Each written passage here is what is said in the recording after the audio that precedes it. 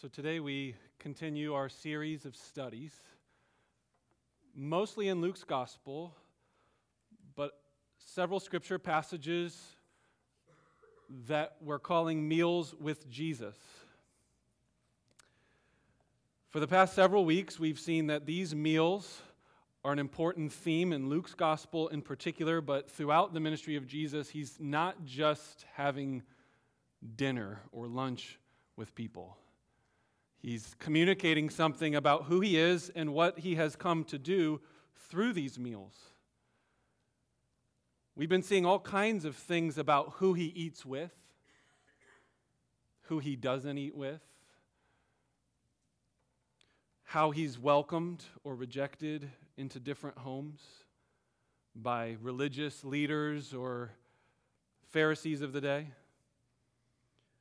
Today's passage will be a unique passage in our study because there's actually not a meal that Jesus is having in the text, but rather it's a passage where he's alluding to or referring to a meal he's going to have. Most of the meals we've seen are actual historical accounts of Jesus reclining, sitting down at a table, sharing meals with sometimes sinners and sometimes Pharisees. The first meal we saw was him at a wedding and celebrating and changing the water into wine. But in this passage, we will see that Jesus is just making his way to Jerusalem. In Luke's gospel, there is a dividing point from the first half to the second half of the book.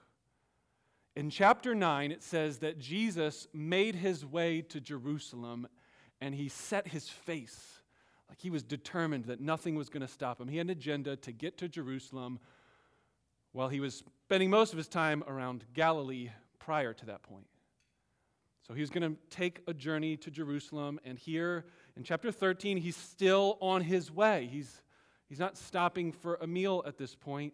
He's just journeying on his way, it says in verse 22 of chapter 13, through towns and villages, teaching and journeying. And then someone stops him and asks him a question.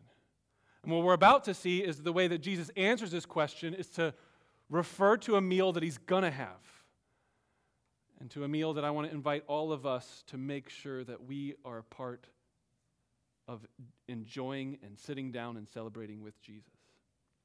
As we read this passage, I want to get two kind of ideas in your head about what we can take away from it. Traditionally speaking, there have been some traditions and churches and pastors who have said, preaching should do two things. And those are the two things I want to try and do today. First, they should afflict the comfortable. And second, they should comfort the afflicted. So in terms of our outline and structure, I want us to first read through this passage, and I want us to see how this might afflict some of us who might be comfortable this morning. And then second, I'd like us to look through this same passage, but seeing where we can find comfort for those of us who might be freshly afflicted. So let's first read through this passage and keep those two themes in mind as we look through it. Start with chapter 13, verses 22 through verse 30. He went on his way through towns and villages, teaching and journeying toward Jerusalem. And someone said to him, Lord, will those who are saved be few? And he said to them, strive to enter through the narrow door, for many, I tell you, will seek to enter and will not be able. When once the master of the house has risen and shut the door, and you begin to stand outside and to knock at the door, saying, Lord, open to us, then he will answer to you, I do not know where you come from. Then you will begin to say, we ate and drank in your presence, and you taught in our streets. But he will say, I tell you, I do not know where you come from.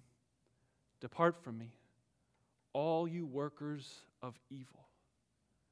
In that place there will be weeping and gnashing of teeth when you see Abraham and Isaac and Jacob and all the prophets in the kingdom of God, but you yourselves cast out. And people will come from east and west and from north and south and recline at table in the kingdom of God. And behold, some are last who will be first, and some are first who will be last. It's probably not too difficult to see why this passage should be and could be used to afflict the comfortable. We see in verse 23, somebody, as he's journeying to Jerusalem, says to him, Lord, who are those who will be saved? Will it be few? Will it be many? Immediately, we should probably start asking a question about the question. Why is this even being asked? Where is this coming from? Is there any context to it? We can read before and after this passage, and some have argued that Jesus has just said that the kingdom of heaven is like a mustard seed, so it's small. But it will expand and become a tree, and the kingdom of heaven is like a leaven that's in bread, and it starts out little, but then it spreads through the whole bread. And maybe right after saying those things, Luke wants to put another story about the size and the spreading of the kingdom of God. I think there is reason why these are next to each other. It doesn't seem to be that like somebody heard that teaching and then is responding with a question. It's just Luke's ordered it this way to put these next to each other. So that's one context, the context of Luke. But then there's the context of the Pharisees, the Sadducees, the Jewish different prominent views of the day that we talked about last week. There's prevailing sources. There's first century documents that we can look through where there's debates among rabbis about how many would be saved. So you can do your research and homework and find that these questions are not rare. They're actually normal. That rabbis would discuss and debate these things.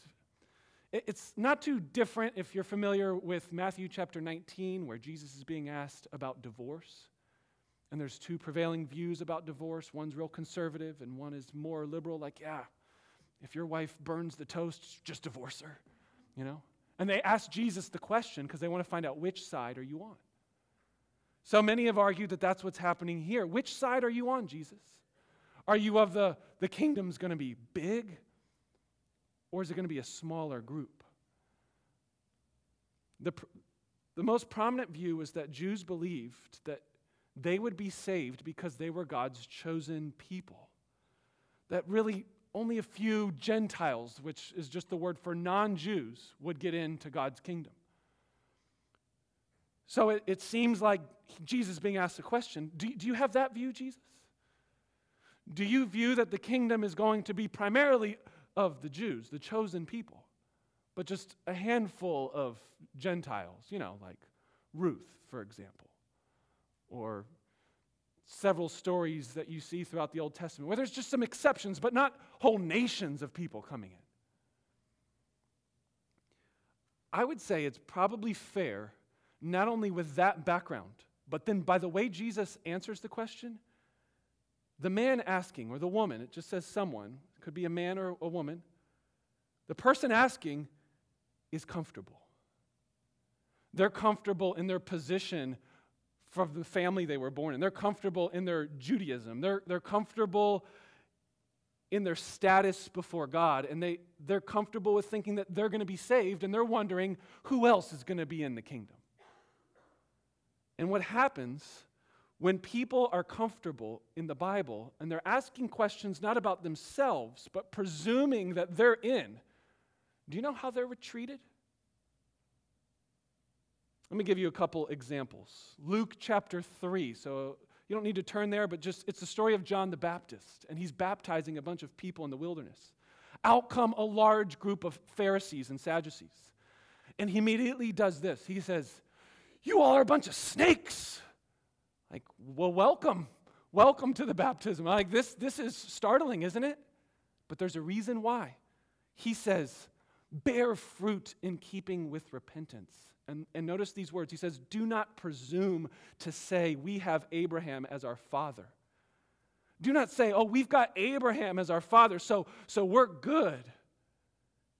John the Baptist told them, I tell you, God is able from these stones to raise up children from Abraham. And right now the axe is laid to the root of the tree, and every tree that therefore does not bear good fruit is cut down and thrown into the fire.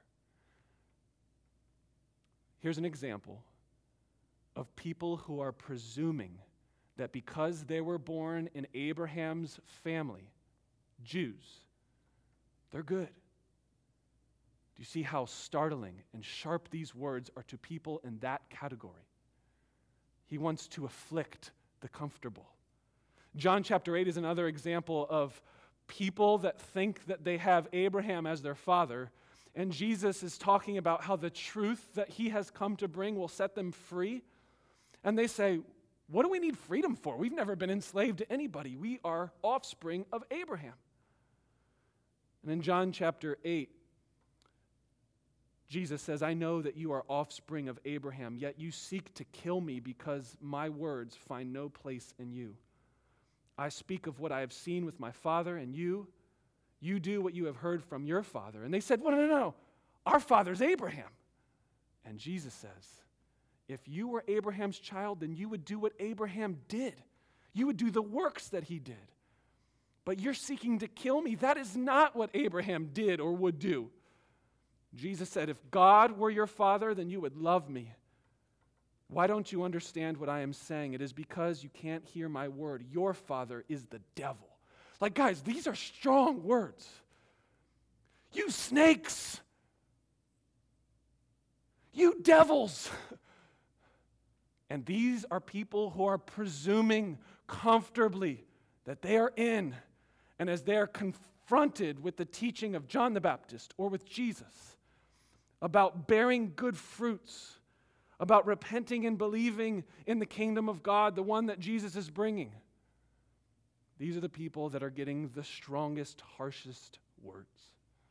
So should we be surprised that when we see the response of Jesus in verse 24, that he doesn't say maybe what you'd expect him to?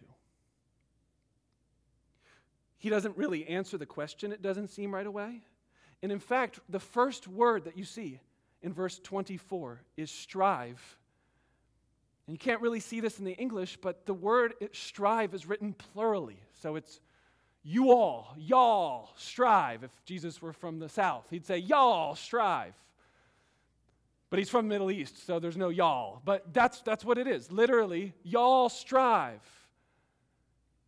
So why, when one single person asks the question, who will be saved? He then turns to everyone and says, okay, I'm going to use this as an opportunity to tell everyone, you all need to strive. Strive is the word that's going to be helpful for the next 2 weeks for you to think about this sermon, by the way. It's the word for competing or fighting, used to talk about the Olympic Games back in the days of the Bible. Strive like that. Like somebody who's agonizing and fighting and competing. Jesus' first word to this question about who will be saved is to turn to the whole crowd and say, strive, compete. We get our English word agonize from this root word. I want you to agonize and enter through a narrow door. Not a wide door, not a big door, a narrow door. There's one way in, and it's through this narrow door. Why does he want them to strive? Because he wants to explain to them that many, these words, when you start thinking about each of these words, many, I tell you, sense the gravity of these words from Jesus. Will few be saved? No, many will not be able to enter the house once the master has shut the door. The contrast between the question of few is that many will not be able, not because they can't get in, it's because it's too late. It's once the door has been shut. There is a time for the door to be open, and if they don't go in during that time, then they will be too late. And so there they will stand outside. They will knock on the door and they will say, Lord. In their minds, notice the presumption. They're calling the master Lord. Open up the door to us. And he will say, I don't know where you came from. It's just another way of saying, literally it says, I don't know where you came from, but it's just, I don't know who you are. Who are you? Where are you from? And then you will say back, but we ate and drank in your presence and you taught in our streets. But he will say, I tell you, I don't know who you are. I don't know where you come from. Depart from me, all you workers of evil. Have you ever experienced this before? Presuming that you thought you were in, only to find out when you got there, oh, it's too late. Or I don't know them like I thought I did. I think it was maybe 3 or 4 years ago. We were living on the north side of the city of Chicago. We had a guy in our church that said that he knew Arlo Guthrie as a personal friend. Do you all know who Arlo Guthrie is? All right, so there's one of you. Wow, 2 of you. So Arlo Guthrie's the son of Woody Guthrie, and he's a singer-songwriter, a folk singer. And he's pretty well known if you like folk music, which is not a lot of you in this room. But needless to say, he would be considered in those circles a celebrity. And he was doing a concert in Chicago, and the guy in our church told us that he knew Arlo personally, and that there was a concert down the street, and that he was going to get us like backstage passes. So I was like, cool. And he was telling us all these stories about how Woody Guthrie is like his godfather, and how he was babysat by Bob Dylan, and all kinds. I was like, wow, like you've got some connections. Your babysitter was Bob Dylan? Like, cool. And so we're listening to all his stories. And then we go to the concert, and I bring all my kids with me because I'm thinking this is going to be cool. Everything he was describing was like they're tight and close. And we get there, and I tell you something. This friend of mine knew who Arlo Guthrie was, but Arlo Guthrie did not really know this friend. So he could tell me on the way there all about his life and about the concerts and all kinds of things that he had experienced about Arlo, way more. And I like fact-checked him. I'm like sitting in the car and I'm like Googling things. I'm like, that's true. Wow, he knows what he's talking about. We're probably going to see backstage passes at the Arlo Guthrie concert. And there Arlo walks by and he shakes his hand like he's just another guy in the crowd. No backstage passes. There we were standing in front of everybody like, oh, so what do we do now? I mean, we didn't even get tickets to the concert. Like, talk about being outsiders looking in. Now, I wasn't that upset because part of me was a little skeptical and wondering, like, was this going to really work out? I wasn't gnashing my teeth and I wasn't begging and knocking and trying to break down doors. But in that moment, I realized there's a very important lesson.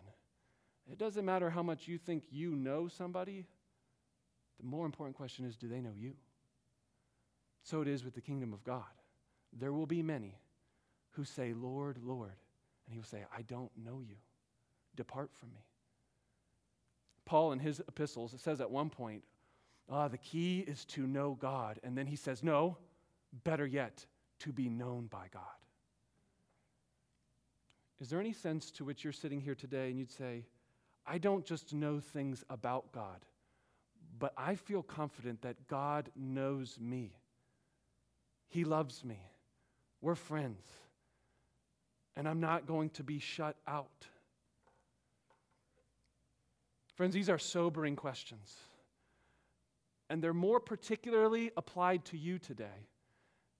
If you are presuming, if you feel comfortable in your current status, I think it's really important for any of you that are here and you grew up in the church, which, if you were here earlier this morning, we had a breakfast hour. It was encouraging to hear testimonies and updates. We got to hear the testimony of Samuel Jindoy, and he said, I grew up in the church. He says, how many of you did? And almost all of you raised your hands. A lot of you did. This is particularly a danger for those of us who grow up in the church. This is a danger for some of you parents who are trying to raise children in the church. Are you going to quickly assume that just because they say they love Jesus, that they will persevere and strive the rest of their life toward the kingdom of God? Or is salvation something that happens just quick with a few words? Just pray a prayer, get baptized, say a few lines, repeat after me, and boom, you're in the kingdom of heaven.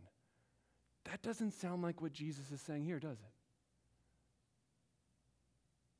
I'm not trying to give you the indication that this means that we have to work for our salvation, but I am trying to clarify that for some of us that presume because we were born in Christian families that, well, then I must be a Christian. And Jesus says all must be born again. Even those who are born into Christian families must be born again. So all of us who are genuine Christians are what are called converted Christians.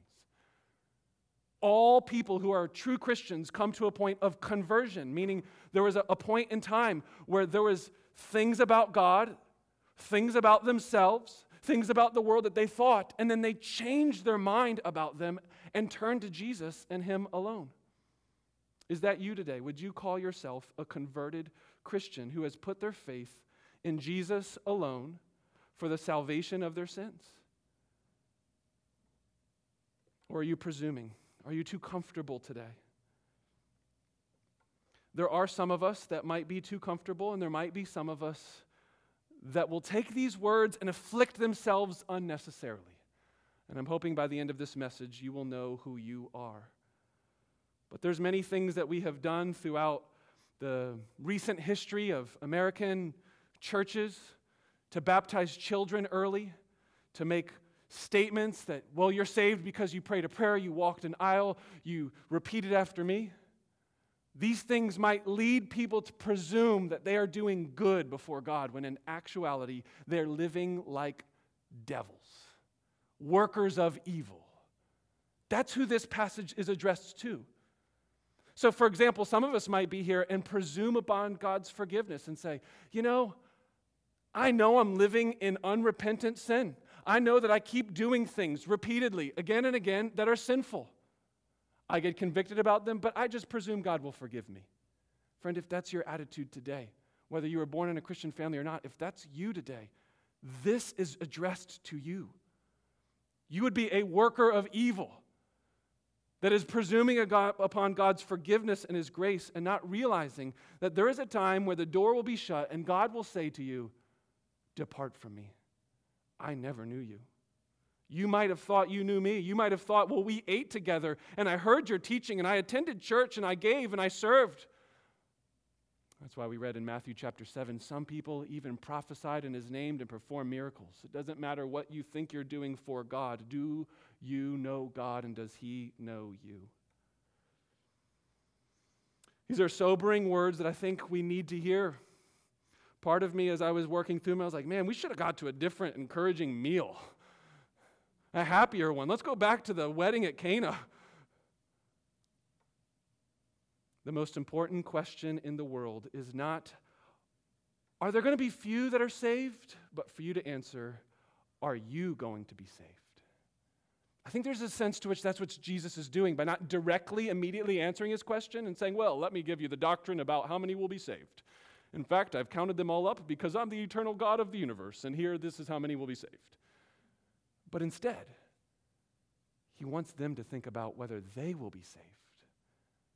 And so you and I should also be thinking that same thing. Am I going to be saved? Stop thinking about who else is in the world. In question, you need to ask, will you be those that are in at the feast? Or will you be those, like in verse 28, that are in that place of weeping and gnashing of teeth when you see everyone else in, but you are out? Abraham and Isaac and Jacob and all the prophets in the kingdom of God are in, but you are cast out. People coming from the east, the west, the north, the south, reclining at the table of the kingdom of God. The first will be last, and the last will be first. And it's important, again, that we don't unnecessarily afflict ourselves. One of the ways you could do that is by taking this out of its Jewish context. Now notice, he says Abraham, Isaac, and Jacob and all the prophets are eating in this meal, and those of you are cast out. The idea is that they would have thought of themselves in of the Jewish family, and when they see the Jewish patriarchs and the Jewish heroes and the prophets in, and they're not in that group, he's showing them that they are out because they have rejected the last and final prophet, Jesus Christ. Similar to the words in John chapter 8, Jesus speaks the words of truth that bring freedom and set people free, but they want nothing to do with those words.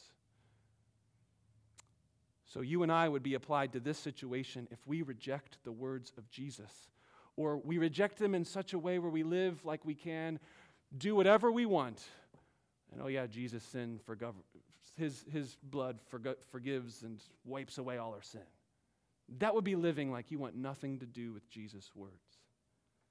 Therefore, Jesus talks about casting out.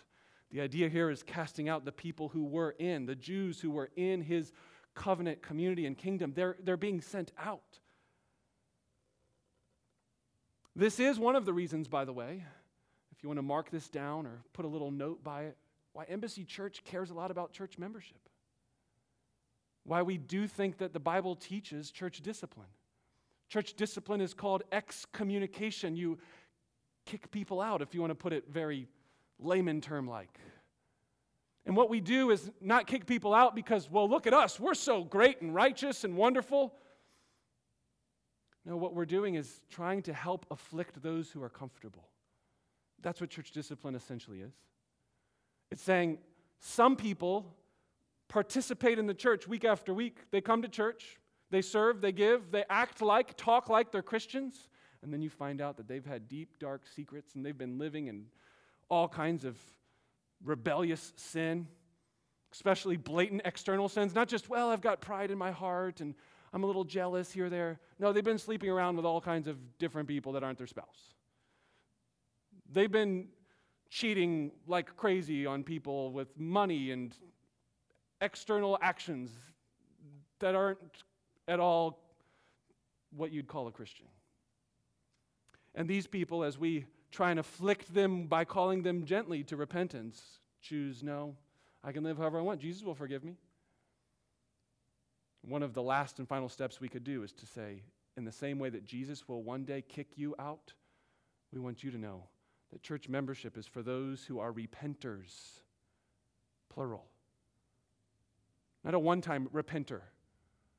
Church members are those who recognize that we are prone to wonder.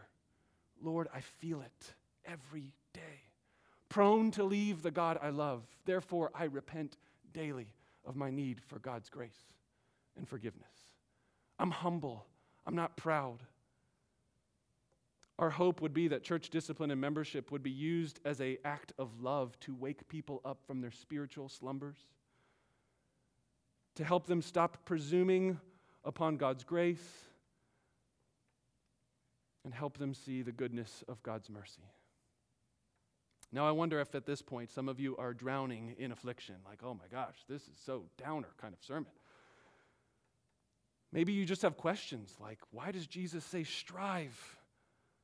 I thought salvation was all about God's grace. Maybe you have doubts like, is really there only one narrow door to the kingdom of God? Are we that exclusive? Does Jesus teach that he's the only way to God? Maybe you think this is too judgmental. The narrow door is just too narrow-minded. There's a lot of different things that could be afflicting your mind, so let's turn to comforting the afflicted. I think what we need to consider here is that the Bible needs to say one thing at a time. So from this teaching, realize that the context seems to be that someone asks a question, and by Jesus' response, I think it's fair to say that they've presumed upon their offspring of Abraham descendants, thinking that they're good with God. They are workers of evil. They are people who are saying one thing with their mouths, but their hearts are far from God. They're people that are living as hypocrites. That's who this passage is addressed to. So let's let it address those people in its full weight. And if that's you, then you need to hear this word for you. My guess, though, is that there's a lot of you that are not in that situation. And you could do a lot of damage by applying this to your life and thinking, oh man, am I striving hard enough? I thought salvation was by grace, and man, I talked mean to my kids, or I'm not as good as somebody else, and comparing and contrasting ourselves with other people in this room and thinking, I'm just not good enough. I want to comfort the skeptics of us, those of you that are questioning the inclusivity of Jesus. or the exclusivity. I want to ask all of us, are we as inclusive as Jesus is in this passage? I think we could find great comfort by realizing that Jesus says that there's a narrow door, but do you realize that this door stays open for a long, long time? This is a narrow door, but do you realize that Jesus invites everyone to come in? Do you understand that he invites his enemies to come into this narrow door? Do you realize that Jesus invites criminals and prostitutes, gang leaders, thieves, robbers, you name it? My guess is that you're not that inclusive in your own house, but Jesus is.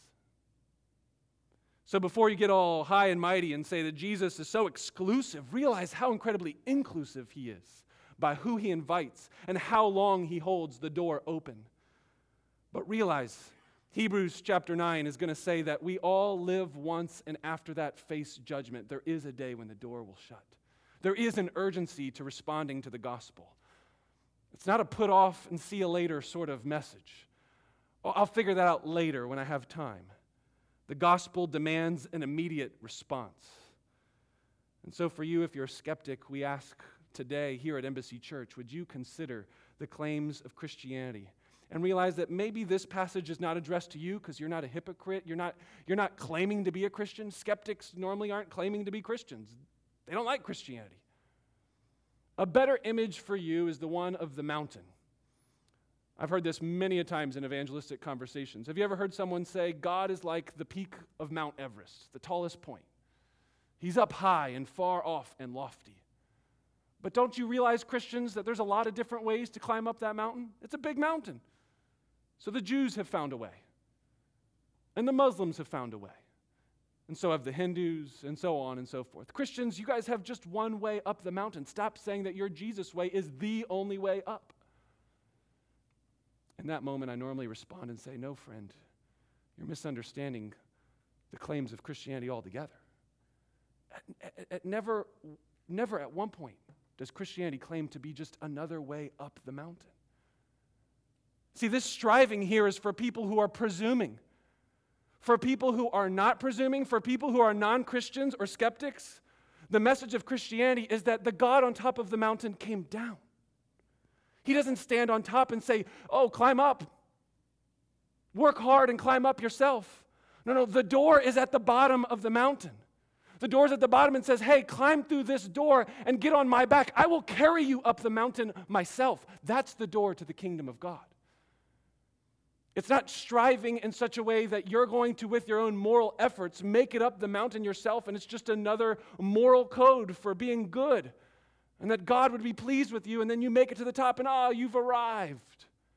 That would just be another way up the mountain, but Christianity is so ridiculously counterculture, so different than all these other religious faiths. Tell me one faith that says the God on top of the mountain came down and says the problem is way worse than you had ever imagined. Your legs are broken. Your eyes are blind. You're sick with sin. In fact, you're dead. You want to climb the mountain being blind, broken limbs, and dead? How's that going to work for you? But praise be to God, the God on top of the mountain comes down and resurrects dead people to new life. He takes lame people that can't walk and gives them limbs to walk. He gives them new hearts. He opens their eyes. He opens their ears. He makes new creations. And once those people are made new, he tells them to strive. You see the difference? If we wrongly apply this, I think we will start to afflict people that don't need to be afflicted. Find comfort this morning in Jesus being the only way up the mountain because he's the only God who came down. Secondly, I want us to find comfort for those of you that are struggling. Maybe you're not a skeptic and struggling with questions about the exclusivity of Jesus Christ, but you're someone here that's struggling in sin, and you're wondering whether or not you are a worker of evil and whether or not you are going to be cast out. And I think that this word, like I said earlier, should do its due justice to those of us who are in that category. But I think we also need to see in this passage that Jesus' answer is full of amazing comfort. The original question was what? Are few going to be saved? He never pauses in this paragraph. So immediately he says strive. And immediately he starts talking to people who presume. But ultimately, I think he answers the question. Will few be saved? No. There will be many who are saved from the east and the west, from the north and the south, from the whole wide world. The first will be last and the last will be first, meaning the Gentiles, those who are outside. The first is referring to the Jewish ethnic people that God first came and chose. But through that people, God would preach his gospel to all nations so that all peoples from everywhere would come and be invited in. Salvation is exclusively found in a narrow door through Jesus alone, but salvation is inclusive to every person on the whole face of the world. North and south, east and west. Do you realize that this prophetic words of Jesus is being fulfilled by our gathering right here today? How many of us are from Jewish descent? Not many? Not most? A few? But here we are. In just a few moments, we'll take the bread and the cup as a foretaste of this feast that Jesus has invited us to. That bread and cup will be given to all of these mostly non-Jewish Gentile people for whom Jesus says the kingdom of God has come. As a church, we should be known for our inclusiveness to all kinds of people. All ethnicities should be welcome and encouraged to come and worship here. This is not a church for white people or black people, Asian people or Hispanics. This is not a church for rich people or poor people. This is not a church for males or females to prioritize one over the other. This is not a church where we are afraid to extend invitations to people who have struggles with heterosexuality or homosexual sins. All sins of all different sexual orientations should be embraced in terms of encouraging them to find their hope in Jesus and him alone. We should be incredibly inclusive to Republicans and Democrats, and on you could go. There's an inclusiveness to these words that through Jesus alone, hope and freedom, salvation and joy can be found for all types of people. It's for all. There's just one simple requirement. It's to feel your need of him. If you're not heavy laden and burdened, then when he says, come, all who are heavy laden and burdened, then you won't come. When he says, come, everyone who thirsts, come to the waters. Well, if you're not thirsty, if you're spiritually full and your thirst is quenched, well, then that invitation's not for you. Come, all who have no money, come buy and eat, come buy wine and milk and money. Without price, come. If you're spiritually rich, full of yourself, well, then you don't need to come. But if you feel your need of spiritual bankruptcy, then come. He invites all. He includes all. There is a wideness to the call through this narrow door. Only through Jesus, but all through Jesus. I was reminded of the old hymn. I don't even think we've ever sung it. The actual music is rather challenging to sing, so we may never sing it with these music. Come, ye sinners, poor and wretched, weak and wounded, sick and sore. Jesus is ready and stands to save you, full of pity and joined with power. And then normally, the song version some people are familiar with is, I will arise and go to Jesus. He will embrace me in his arms. But the older version says, he is able, he is able, he is willing, so doubt no more. Come, ye needy, come and welcome God's free bounty glorify. True belief and true repentance and every grace that brings you nigh. without any money, without money, come to Jesus. Come and buy. Come, ye weary, heavy laden, bruised and broken by the fall. If you wait until you're better, you will never come at all. Not the righteous. Not the righteous. Only sinners Jesus came to call. That's a good hymn, isn't it? Maybe one day we'll find good music and sing it. But instead, we're going to sing two songs about our hope is found in Christ alone, our cornerstone. Let's pray.